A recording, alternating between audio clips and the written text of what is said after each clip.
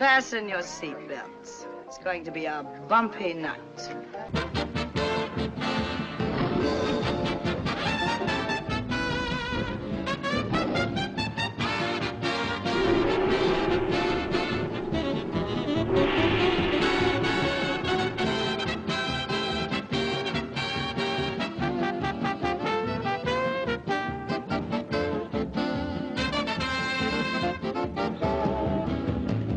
Live from Las Vegas, it's time for you to be Talking Movies with America's most award-winning film critic, John Barber.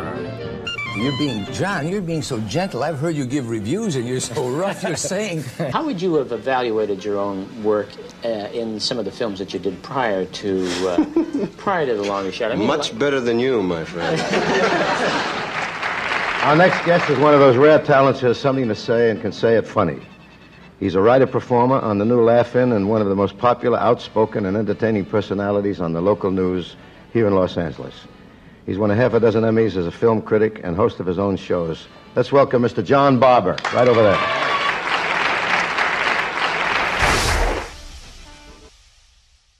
Welcome to Talking Movies. Doug, how are you today? I'm doing wonderful. Thank you, John. Did you know that this is show number 8, and 8 in numerology, in case you didn't know it, means money. Now, I don't know if our guest has a lot of that, but he has helped make a bunch of it for bunches of very famous directors and producers and writers and studios. Most people haven't even heard of him. But everyone in the movie-making business not only knows of him, but they hire him. He is the leading audience researcher for producers, directors, and writers and actors in the entire business. What happens if they make a movie, they turn it over to him, he screens it for a private audience, and then he makes suggestions on how to improve the movie and therefore improve their product and the profits. And he has told a lot of these amazing stories in his stories in this book with the unusual title, Audienceology. And now here he is in person. Kevin gets to tell us his story and some of those. Kevin, how are you and where are you? You look terrific. Thank you, John. You look great. I live in Beverly Hills in Los Angeles, and I'm here in my library. Well, as a result of the fabulous work you've done for others and yourself, you deserve to be living in Beverly Hills. And I have in front of me your book. Audienceology, How Moviegoers Shape the Films We Love. I got to tell you something, Kevin. In the decades and decades that I have interviewed authors, I have read every one of their books. And you know what? I have never, ever made a note for an interview. And the reason is, if they didn't write something impressive, okay, I didn't need notes. And I must tell you, you have a lot of really impressive stuff in your book. And I'm going to ask you a very tough question to begin with. First of all, you are the perfect person to be talking movies with because you're known as the guru and the godfather of audience research. You are the George Gallup, I guess, of movies, okay? You've helped turn some possibly mediocre films into magnificent films, and you got all kinds of major endorsements for this. And I just love talking about movies. I love movies, and I love great storytellers. And you've written a lot of great, great stories in your book. At the end of your book, Sherry Lansing, who was one of the really bright production heads at Paramount, said of your book, Kevin, make it a little more than a textbook. You recall her saying that? Oh, I sure do. It changed the trajectory of what I was writing. Well, good for you and good for her. So, but you obviously have become enormously successful doing research for major directors, major actors, major producers, major studios about movies. So you obviously believe in research. In saying to you, you should make it a little more than a textbook, you did by telling your wonderful personal story, which elevates it. So the question I have to ask, did you do research on the title of your book? I did. It's funny. The book was originally called, first of all, before I get into that, what an honor to be with you, John. I have been watching and listening to you for many years, and I have always so respected your candor and your wit. And, you know, there's just reading your book, Carol's The Greatest Reviews bless your heart. I've ever read in preparation for this interview, because I am a researcher. So, of course, I have to research who's researching me. I was reminded of so many of these funny anecdotes and your perspective, and the fact that you were kind of similar to myself, rogue in a lot of ways. Like, you were candid and honest and open, and sometimes stood alone in your assessment. And I have such respect for that. And so it's an honor to be here with you. Okay, so then because Audienceology, that's a textbook title. Well, now there's no question that your book is going to end up in every library in the world and every book class, film class on the planet. But if I were at an airport and I saw something called Audienceology, I think, because I'll tell you what moved me at the end of your book. You said something that very, very few people can say about their lives. You said because of your work that you do, you are in the happiest place in your life.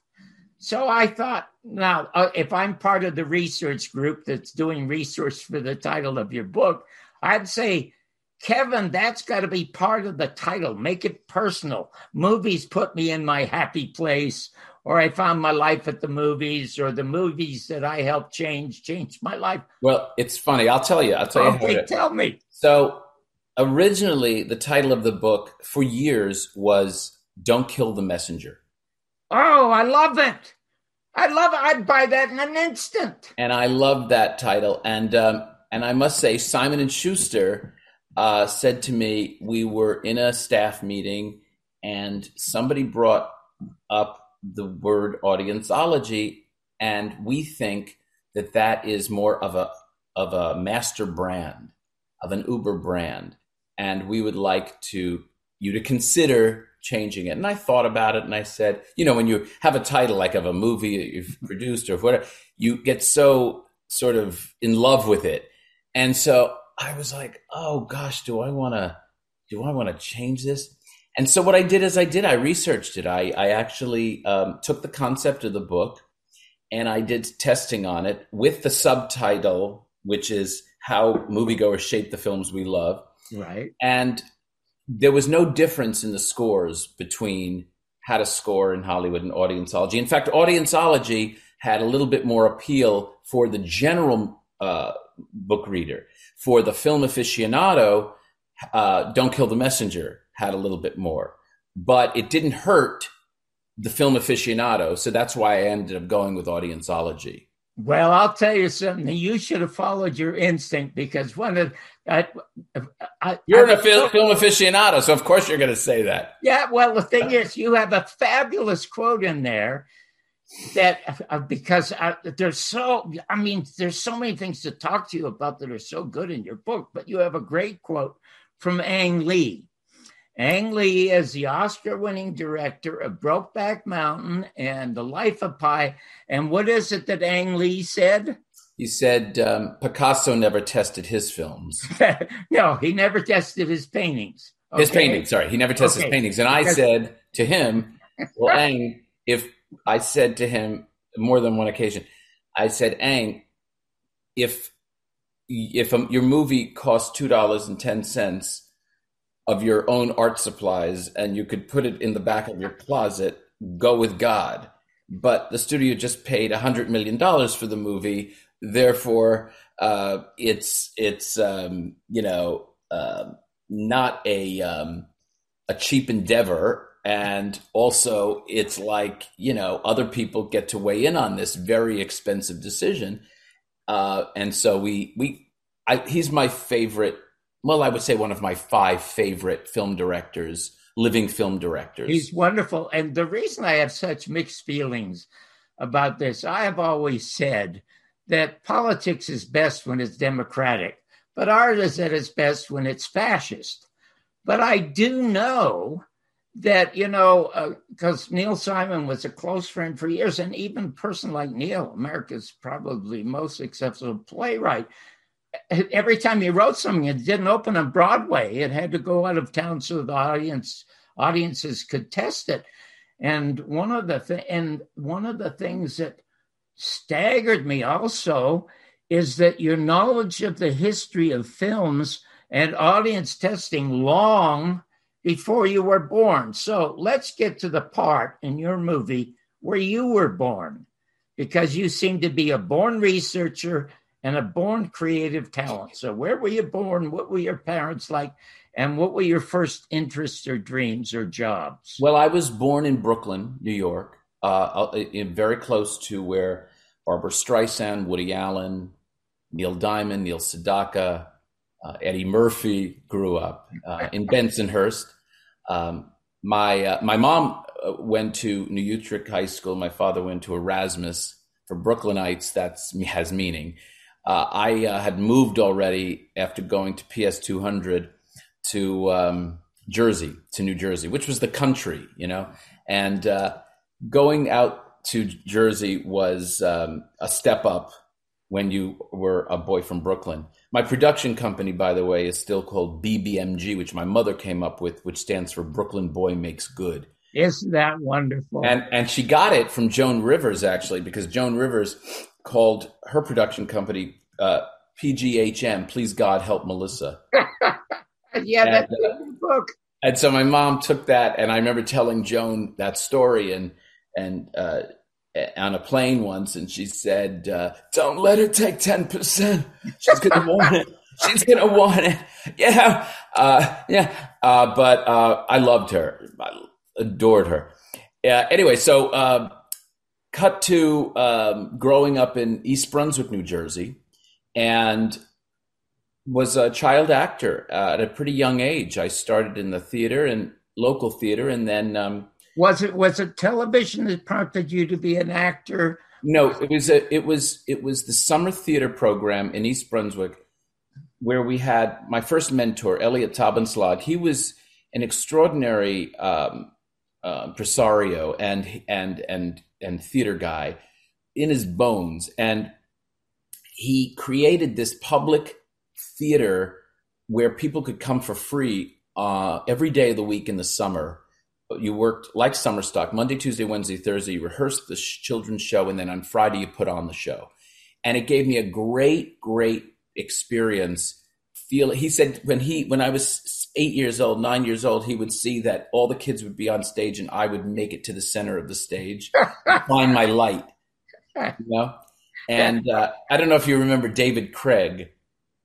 No. David Craig was the guy who was married to Nancy Walker, who taught all the actors singing, but he didn't teach the vocal quality. He taught how to perform a song, and everyone worked with him in Hollywood, everybody. And I had him towards the end of his life. I was lucky enough to take class with him, and he would always talk about finding that center and finding your light. And I had that intuitively. I knew that. I knew I was born for that world. Since I came out of my mother's womb, I was meant to be in show business, and it was in my blood. I can't explain it. And I think if I were presumptuous, I would say that you were not that different. That we always knew we would land in a field that was in this profession, which is such a glorious profession. I still have a passion and love for it. Oh my gosh, I do too. But mine sort of came about by accident because I came from a very dysfunctional I family. read about your background. And so I survived by spending most of my time from the time I was 6 to 16 in the movie theater. And that was the reason I came to Hollywood, because of Frank Capra and Jimmy Stewart. And I spent a year in England at a British repertory company. I traveled around the world trying That wasn't an accident, John, that you did that, is what I'm trying to say. Well, you're not the only one who said that to me. Dee Yeah. Wallace said that to me the other day, but I want to get back to you. Okay, so anyway, it wasn't when I was about 13 or 14 is when I went into New York, and I got a manager, a talent manager, neighbors At in 13? Yeah, I actually ran away from home because my parents didn't want me to. I mean, for a day, my parents didn't want me to do it, and she signed me, and I started auditioning for commercials, and I had to go into New York. My mom particularly had a career, and my father had a career, and so they didn't have a means to bring me into New York to audition. But every now and then I did, and then I started getting stuff. And when I got my first professional job, and I started doing TV commercials, and I started doing a lot of them, and I made my living doing that, and actually saved for college and saved enough money for when I was 17, I opened my first business. Okay, hang on a second now. You've become kind of successful doing commercials, so obviously you have proven to your mother that you can earn a living doing this, and she's not taking 10%. What was her attitude about her? 100% changed. She 100% did a complete flip and was my staunchest supporter. But it took a while, and and I was a singer and a dancer, so I was studying dance in New York by then in my mid-teens, and you even taught dance, and then taught dance to kids. I had about 100 students and 4 teachers, and started Jazz Art Studio in my hometown of East Brunswick when I was 17. Okay, now you're 17 years of age. What actors inspired you the most? Well, many, but more performers. As a little gay man, little gay boy, which I was not out then. Barbra Streisand was my probably my strongest influence, and Broadway shows. My first Broadway show was Pippin, and then A Chorus Line, and Chicago, the original. Oh Chicago. my goodness, what a great! And so by kind of immersing myself in Broadway, and just that's all I wanted to do, is to go to New York and be on the Broadway stage. And but movies I loved, but I loved theater the most. And then it was when I went to college at Mason Gross School of the Arts, I studied with William Esper. And he is one of the preeminent acting teachers in the world. He's deceased now, but he was a Sandy Meisner disciple. And so I started working in the Meisner technique at Rutgers, and I went to an acting conservatory. Little did I know that it was only a half an hour from my home, and it was one of the best acting schools in the country, along the lines of Juilliard and Yale. Well, let's fast forward a little bit, because now you're doing well in theater. You go to Meisner's theater, Strasberg is theater. Yep. And yet, like Brando, who was theater, you end up in films. Well, how did you end up in films? Well, let's talk about what we glossed over, which was at 17 years old, starting my first business. Obviously, I had a tremendous entrepreneurial spirit and a real sense of business. So here I had a left and a right brain that were sort of in conflict, and an insatiable curiosity. You made the comment that I was born to be a researcher. If you had told the young Kevin that I was going to be a researcher, I would say, "Oh my God, I'm going to kill myself now," because that sounded like the most boring thing I could possibly imagine.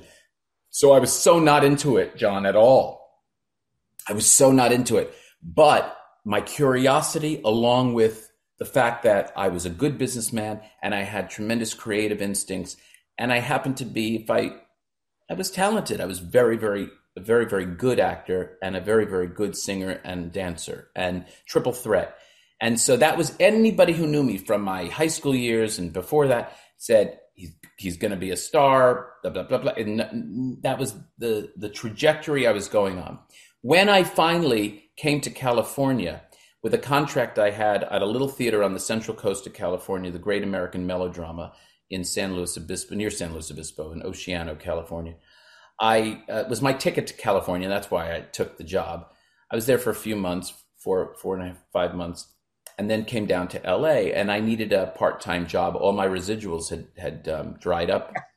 And so I took a job at a company called the National Research Group doing movie testing. And I didn't know what that meant. And I started a little part-time job. That was about 35 years ago.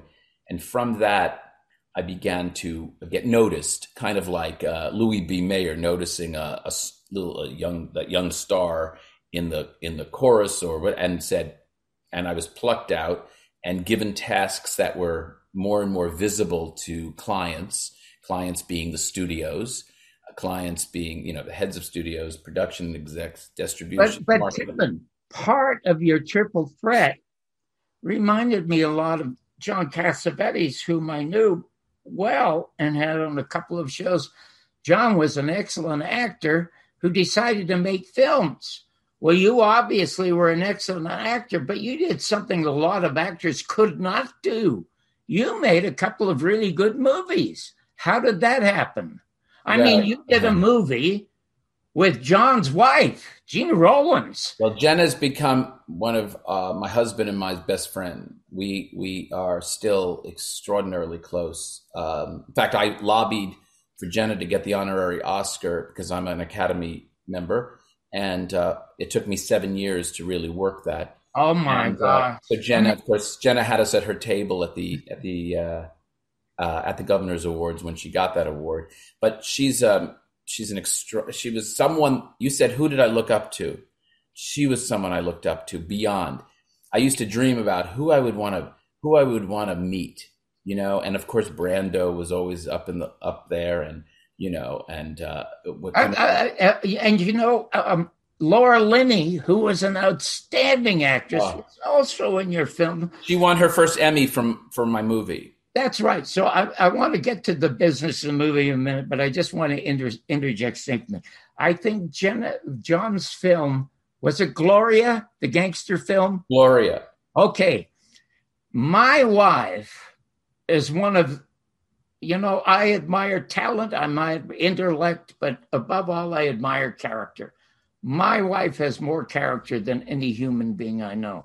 Wow. And she has, before she ran away with me when I was poor. Every millionaire and even the owner of the Hungry Eye in San Francisco wanted to marry her. Sinatra was after her.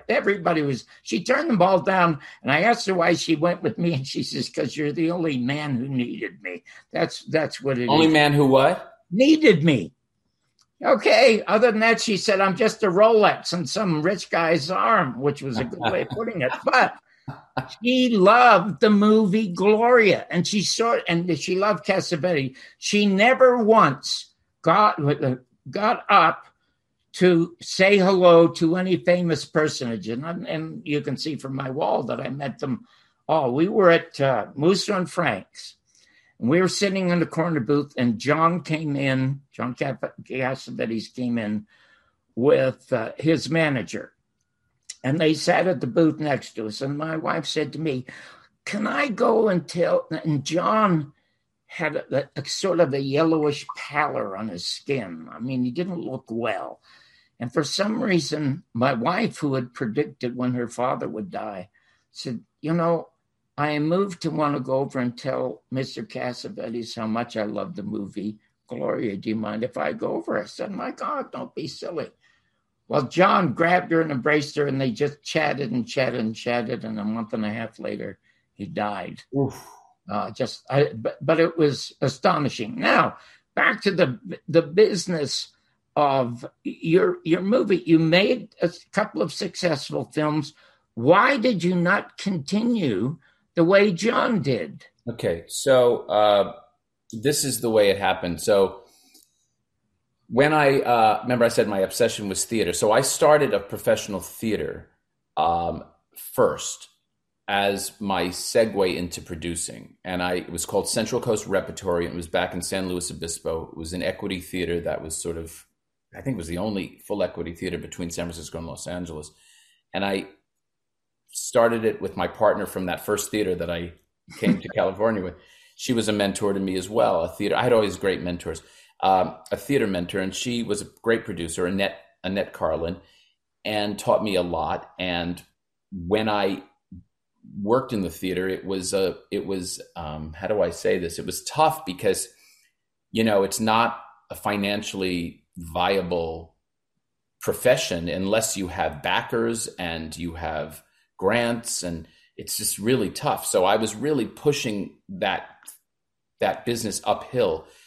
At the same time, I was working as a hyphenate, as a market researcher doing focus groups at that point for National Research Group. And so I knew so many folks, and I said, what, why am I killing myself here? Why don't I leverage those relationships and produce movies? Oh. And so I started with Wild Iris, which is the one you're referring to with Jenna and Laura and Emile Hirsch also, and others, great actors in it. But what we did is it started as a reading of a theatrical play called Bluebird Bridals at my theater. And from that, it evolved to Black Iris, and then it evolved to Wild Iris. And again, it took 11 and a half years to get that made. Oh my Starting God. From the theater. So that was my segue. During that time, I made about 4 or 5 other movies for Lifetime. And I got my master's degree in producing. And that's how I moved into production. So it was really a sense of I wanted to segue and get more financially successful and do things that meant something to me. And to be honest, the Lifetime movies didn't have that meaning for me, but Wild Iris certainly did. And that would have been my trajectory. Cut to the Emmys in 2002. We were nominated for 3. We won 1. And I was on my way to saying, I'm going to produce now, just like you said, in the way that a John or any other filmmaker might have gone. However, at the same time, at National Research Group, the heads of the company, who had a monopoly on market research at that time, who did all the testing for all the studios, were leaving. And so it created the perfect storm. And they would never have allowed a George Gallup, who actually tried to come back into Hollywood, to make that. Wow. Because they wanted to keep that monopoly. In any event, at that point, I said, you know what? This is an opportunity that I have because I am the guy that most people associate with doing their discussion groups, doing their focus groups, come to rely on. Said this would be crazy for me not to seize this opportunity. So I decided for the first time in my life to become single focused. I'd never done that. I was an actor and a producer. I was a market researcher and a producer. I was a market researcher and actor. Whatever it was, I was continuing as a hyphenate. And I said, I'm going to put all my energy and I'm just going to test the waters and see what happens. Well, the moment I did, I got calls from everyone who wanted to be in the business and wanted to hire me. And I accepted a job with a woman called Shelley Zalis, who was starting an online research company. And I thought that was the future. And that's where I chose to go and start my screening division, my movie screening division, a company called OTX. Within a year, I blew my numbers away, and they thought I sandbagged the numbers because everyone stood by me. It was incredible. And within 7 years, while I left, I captured about 60% of the entire market. And so what I want to get to, yeah. What was, because you have so many fabulous stories to tell about the movies you're involved in, what was the very first movie where you may have had a very strong influence and perhaps changing an ending or changing something about it that turned it from, a non-money maker to a money maker? I remember working, one of my first movies was Young Guns. Young Guns with, it was a movie that Joe Roth produced. It was, again, 30 some odd years ago. That was one that I felt very proud of working on, and Lost Boys. Well, how did you change Young Guns? What I mean? Well, I have to tell you, I could tell you, I can't remember what I did on those movies. There's many movies I can tell you about, but back then, I didn't have the, how do you say it? I didn't have the what's the word? The gravity of putting myself out there where I was associated with the success, if you will. In other words, I wasn't as confident, or I relied really just on the research itself. It wasn't until about 10 years after that, 15 years after that, that I really became kind of more of an expert, if you will, in what I did. And it was interesting. Peter Chernin, do you know who Peter, of course, ran Fox? Yes.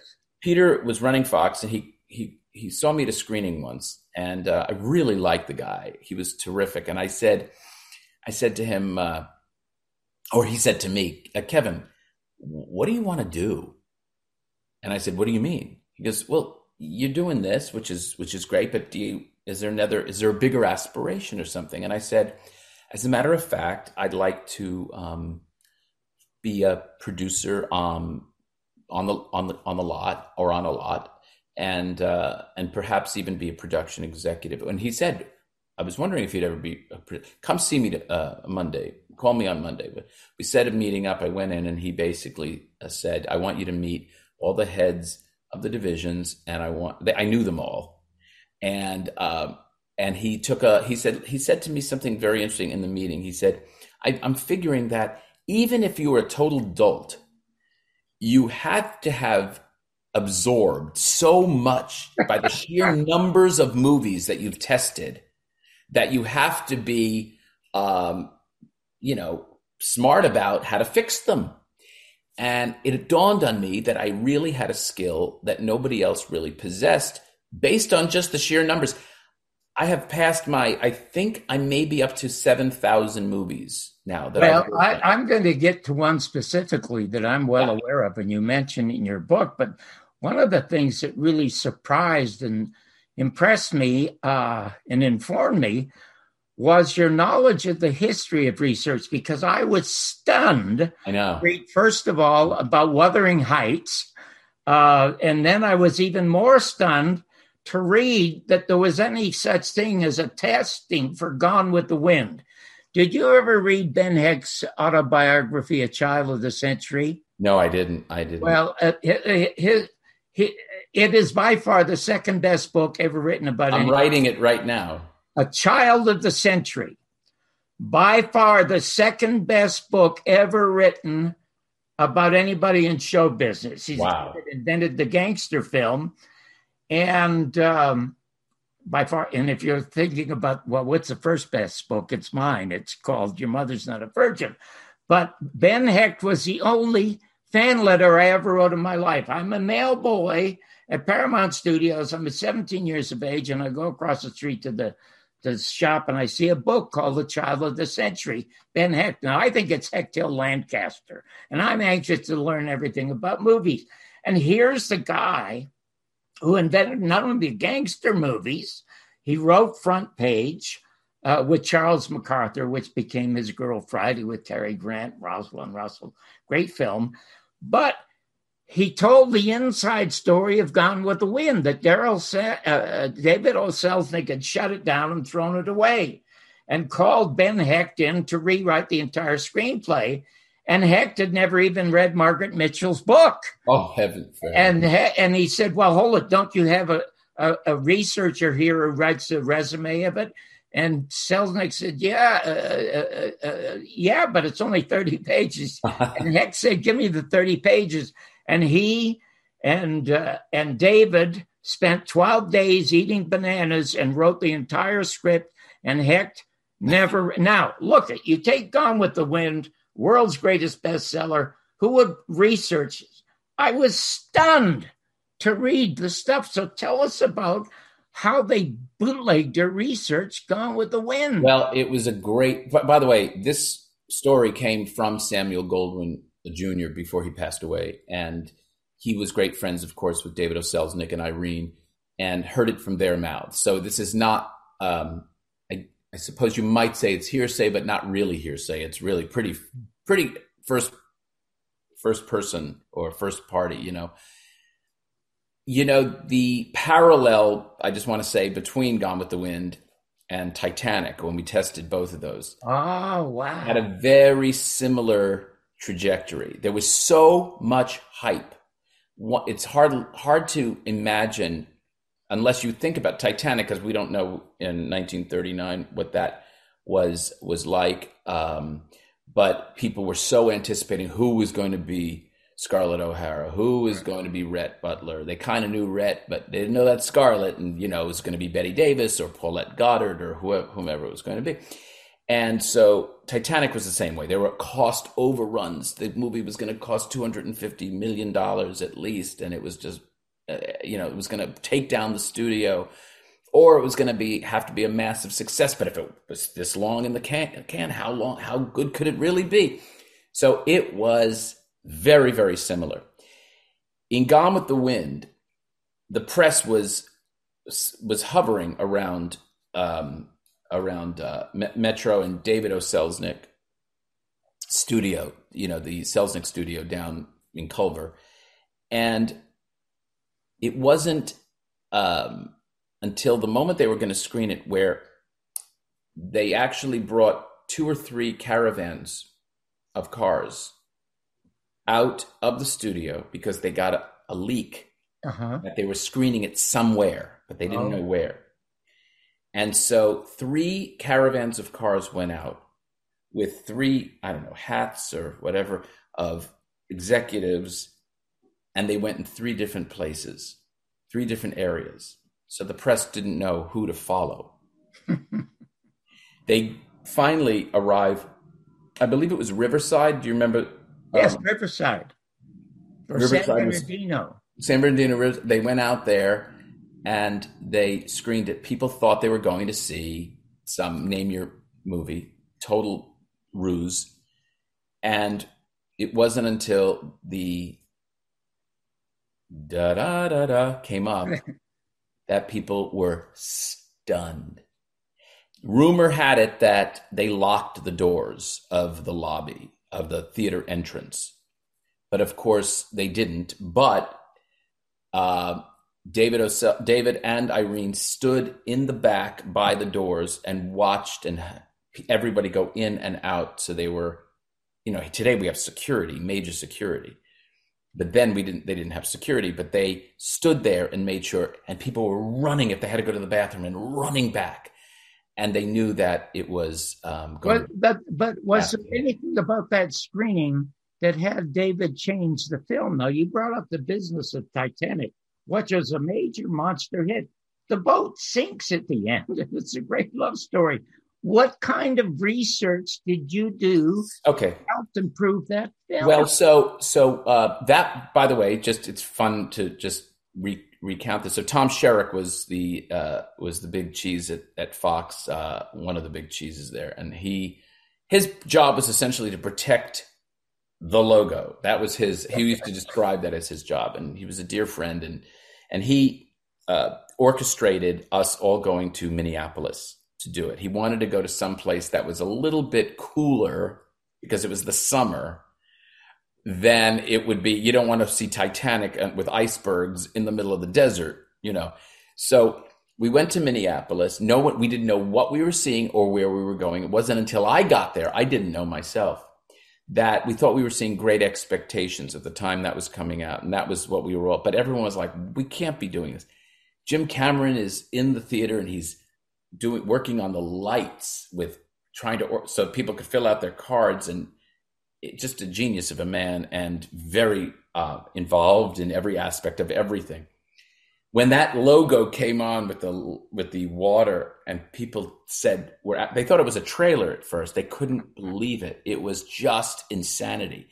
So what we learned was that, the cheers were crazy. the end of the movie was not a dry eye in the house.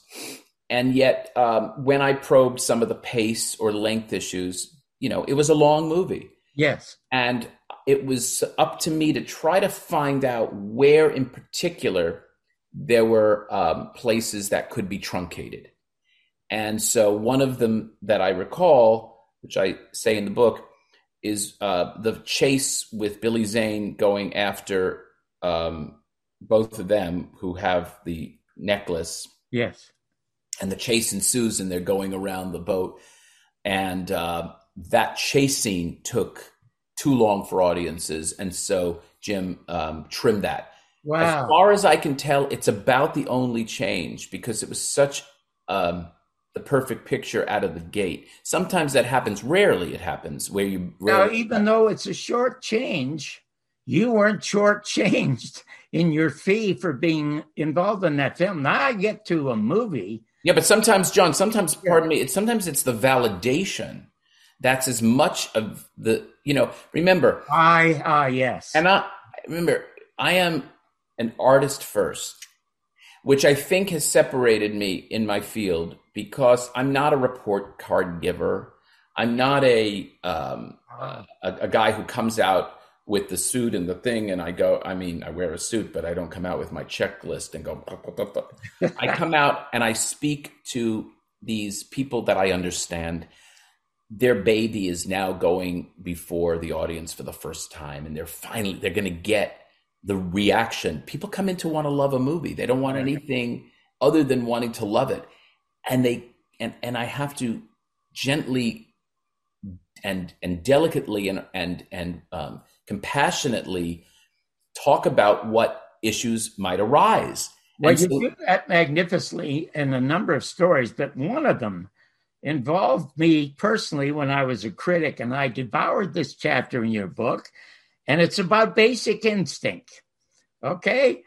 Basic Instinct, Glenn Close and Michael Douglas. No, not Basic Instinct. Fatal Attraction. Yeah, Fatal Attraction, not Basic. Fatal Attraction, that was it. I was a critic at the time, and I took my wife to see the film. I like to take her and my son often when I went to the movies to get this sort of feedback from them. There is a scene in the kitchen near the end where Michael Douglas grabs the knife.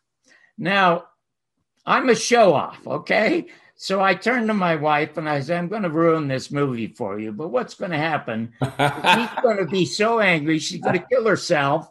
He's going to be arrested because his fingerprints are on the knife, and he's going to be convicted of murder, and that's how the movie's going to end. And then the movie continues, and all of a sudden it's Ann Archer, I guess, getting revenge on Glenn. I was so upset at that.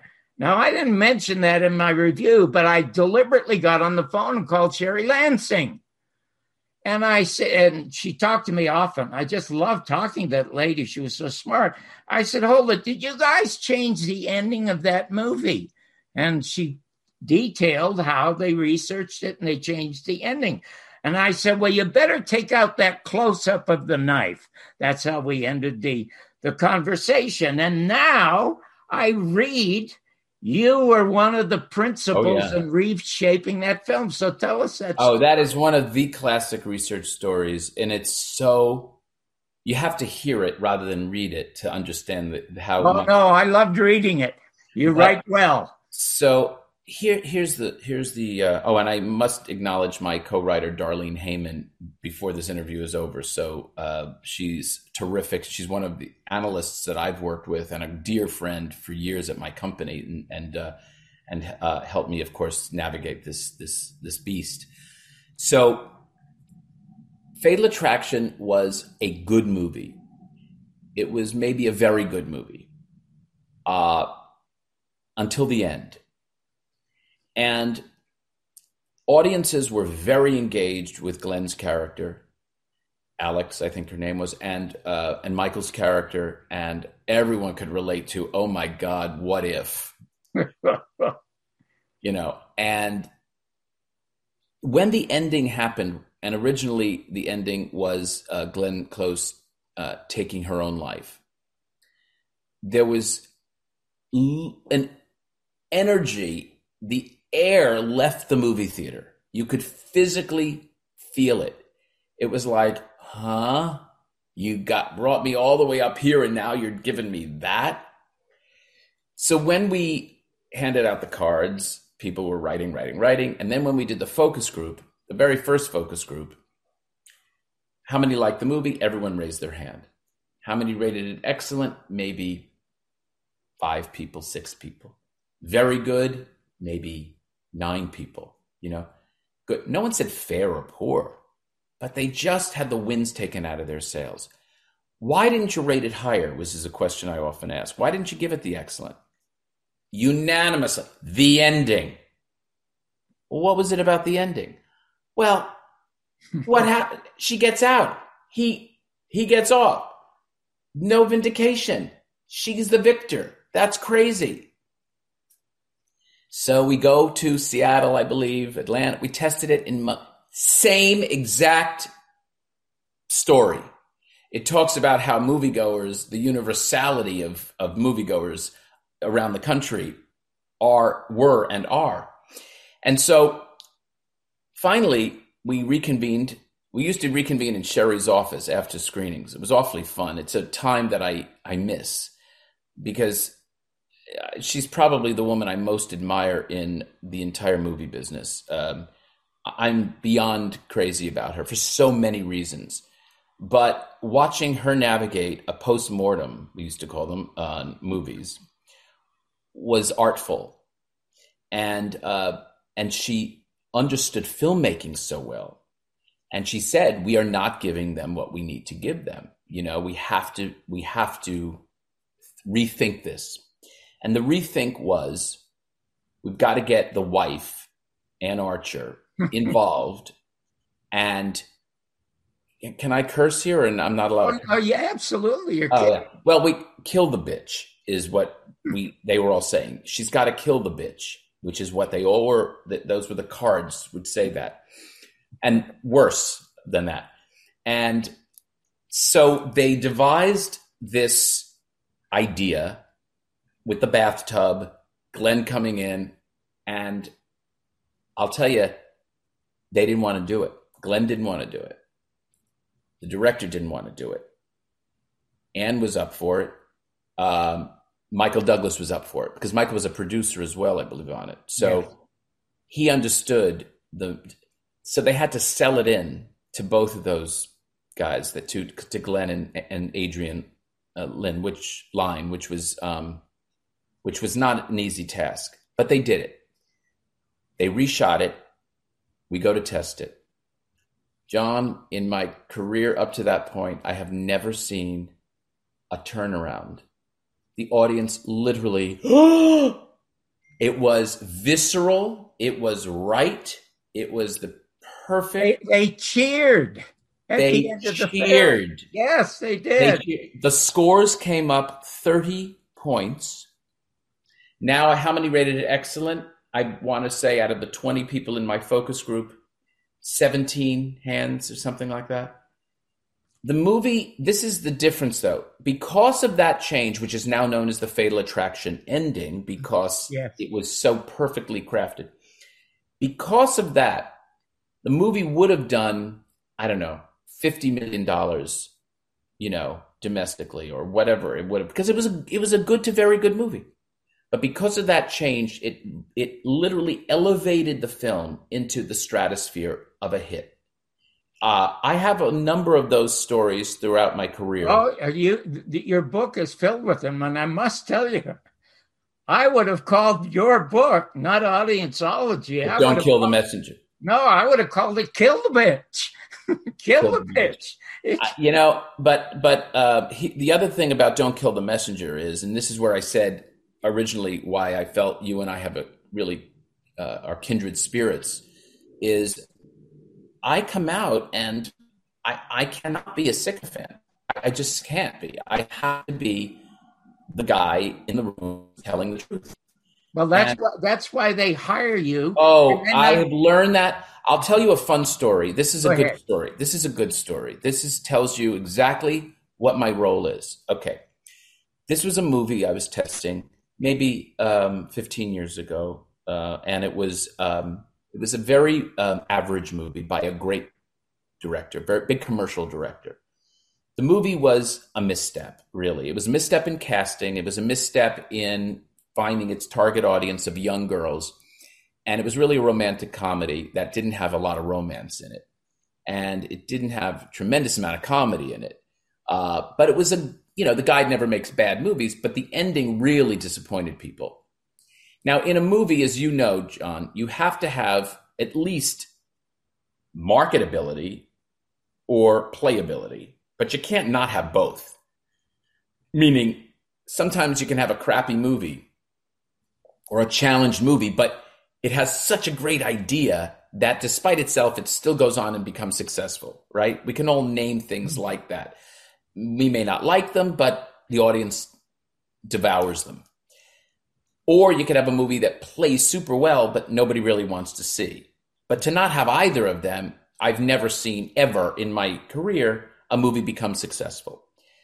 We do this movie, we test it twice, we test it 3 times, and we would wait for an hour and a half afterwards to talk back and forth, and maybe they're coming after my audience and saying your audience was wrong. And finally, after this 3rd or 4th screening and an hour into it, and I wanted to get home to eat dinner at 11 o'clock at night or whatever the hell it was, I said, guys, in all due respect, you cannot have no playability, you cannot have no marketability and expect to succeed. The only thing you can do, because you can't reinvent the DNA of the movie, is to change your ending. You've got to reshoot your ending. Hopefully we can bring the scores up 10 or 15 points, and that way you'll at least have a playable movie. Does that make sense to you, John, so far? Okay. Yes. All right. So they all were kind of stunned that I said it, but on the way home, I called the head of the studio in my car. He was with his wife, and I said, I'm sorry I was so I hope I didn't overstep. Oh, no, it needed to be said. Thank you. Okay. Next day, morning, I get up. I was uneasy. I called the director on his cell phone, and I just said, I just want to explain what I meant so you understand. So, because I was a little bit, harsh potentially. Next thing I know, 2 hours later, I called it. He wants you off the picture. He doesn't want you on the picture anymore. I said, oh, okay. Crushed my ego, but I'm a big boy. I said, okay, well, that's a shame. He says, by the way, did you tell that said filmmaker that his movie wasn't playable or marketable? I said, okay. Well, everything's fine with the studio. It's just that 3 days later, I go to another screening with the same studio head who I'd spoken to in the car. He brought me aside and said, I'm so sorry that how dare you say that? I couldn't believe you did. I don't say that to him. You said that. I said, did we not have this conversation already and it was like, as if it never took place. He needed to say that to me. And I went, I feel terrible. I'm really, really sorry. About a week later, I'm heading up to Yosemite to go to a wedding.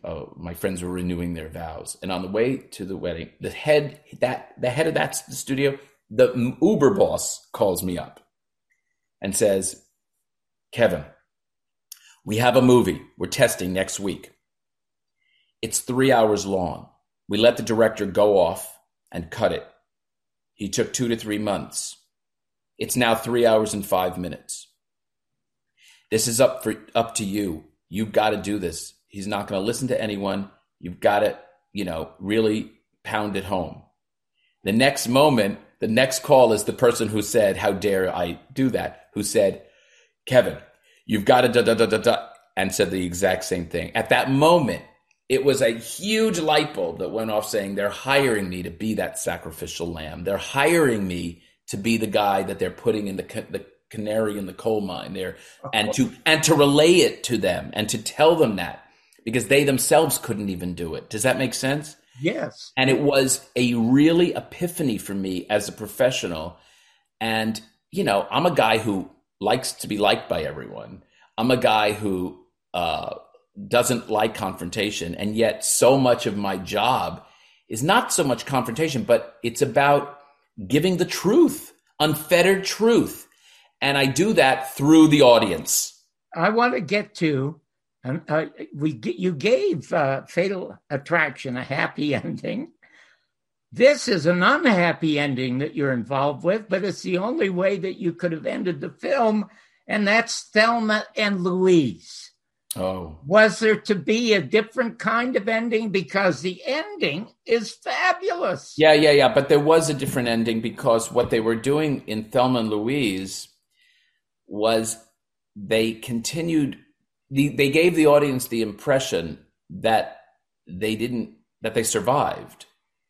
That the audience didn't understand that it was sort of ephemeral or in their minds or in the, and so they wanted more clarity and definitive nature, that when those women went over that cliff, that they were gone. Yeah, but the law enforcement officers were trying to shoot them, and they were going to be arrested for homicide. Oh, no, no one argued that was the right decision. What the wrong decision was that after they went over, that there was a dreamy sequence as if they were in heaven. Oh, I see. Still driving. So people actually thought that might have been them surviving and not knowing that it was a metaphor. Well, I must tell you, Kevin, I'm in heaven just talking to you. You and I could talk movies forever and ever. Forever. And the time has gone by. So I need to ask you, in a couple of months, would you please come back? Because I have a dozen other film stories in your wonderful book that I would like to be able to get to. Well, you are spectacular, John. And again, I have to just say, if I may, and I guess I'm plugging Carol's book, but your review of Jesus Christ Superstar. Oh my gosh. I literally fell out of my seat while I was reading it. And I read that I was in Santa Barbara. We were in Santa Barbara, and I was literally on a chaise, and I rolled and people were looking at me like, what's so funny? And then there was that wonderful quote. You quoted it twice about remakes. Oh, the Fred Allen line. Oh, my God. Tell everyone. That is the greatest line ever. I'm stealing it, but... Well, you're not stealing it. It's public because Fred Allen said it in the 1940s on his radio show. He and Jack Benny had two of the most popular radio shows. I'm a kid. I loved them. And I remember him saying that Hollywood is a land of termites where they keep chewing, because there's so many remakes, they keep chewing on their own backlog. I mean, that is so brilliant. It is so brilliant. It is. And I can't tell you, I've worked on so many remakes and sequels, and the remakes in particular. It's so rare. I know, because there's a chapter in here that uses the F word about all the remakes. You must promise me that you'll come back in a couple of months. And you know what? We're pre-recording this, but I would like you to come back on a Saturday night when we're live, because people will just flood the phones to be able to talk to somebody. Oh, marvelous. As smart as you. You got a deal. Okay, and thank you so much. And oh my God, you're just terrific. You have a great rest of the day. Thank you, John. God bless. And I really loved spending time with you. Welcome to Talking Movies. Doug, how are you today? I'm doing wonderful. Thank you, John. Did you know that this is show number 8, and 8 in numerology, in case you didn't know it, means money. Now, I don't know if our guest has a lot of that, but he has helped make a bunch of it for bunches of very famous directors and producers and writers and studios. Most people haven't even heard of him, but everyone in the movie-making business not only knows of him, but they hire him. He is the leading audience researcher for producers, directors, and writers and actors in the entire business. What happens if they make a movie, they turn it over to him, he screens it for a private audience, and then he makes suggestions on how to improve the movie and therefore improve their product and the profits. And he has told a lot of these amazing stories in his stories in this book with the unusual title, Audienceology. And now here he is in person, Kevin Getz, to tell us his story and some of those. The other day, I went to see for the third time Stanley Kubrick's 2001. And in the film, the spacecraft carrying the astronauts to outer space is operated by a computer, and the computer is called HAL. Now, HAL reads lips, he reads material, he can sing, he can talk, and he's intelligent, which means he's almost human. Because if he weren't too intelligent, the chances are he would be human. And the machine is trying to destroy the astronauts. And just at the time when it looked like the astronaut would overcome the machine, the projector broke down. So we had to take a break. And during the intermission, I saw a very weird sight. I saw 40 people lined up very quietly, waiting to be fed by a Coke machine. And it suddenly occurred to me that our lives are really being literally taken over by machines. I mean, for example, we pay $3,000 for a machine to drive around in, but it doesn't move unless you get constant transfusion at 38 cents a gallon from another little machine. And when you're driving your big machine in the street and you want to park it, you can't park it unless you feed a dime every hour to a little machine on the sidewalk. Now, if you don't get that dime into that little machine, it sticks out a little red tongue saying it's been violated. And that little red signal attracts another machine that's black and white and big with a red signal on it, and that big black white machine drives over to your machine and fines you $15 for not putting a dime into that little machine. Now, to show you how smart the little machine is, if it's not working, it won't tell you. It'll still take the dime. I mean, it doesn't stick out a little yellow tongue to say that it's not working. And so that the big black and white machine won't be attracted by that, what you have to do is you have to leave it a note. And while you're writing the note, the pen malfunctions. Now, you cannot leave that little machine alone on the street for an hour. But if you should pass out from the frustration, you could lie there all day long. Now, it occurs to me that with machines and computers taking over our lives the way that they have been, as people, we've got to learn to communicate better with one another. Because as human beings, because as human beings, because as human beings, because as human beings,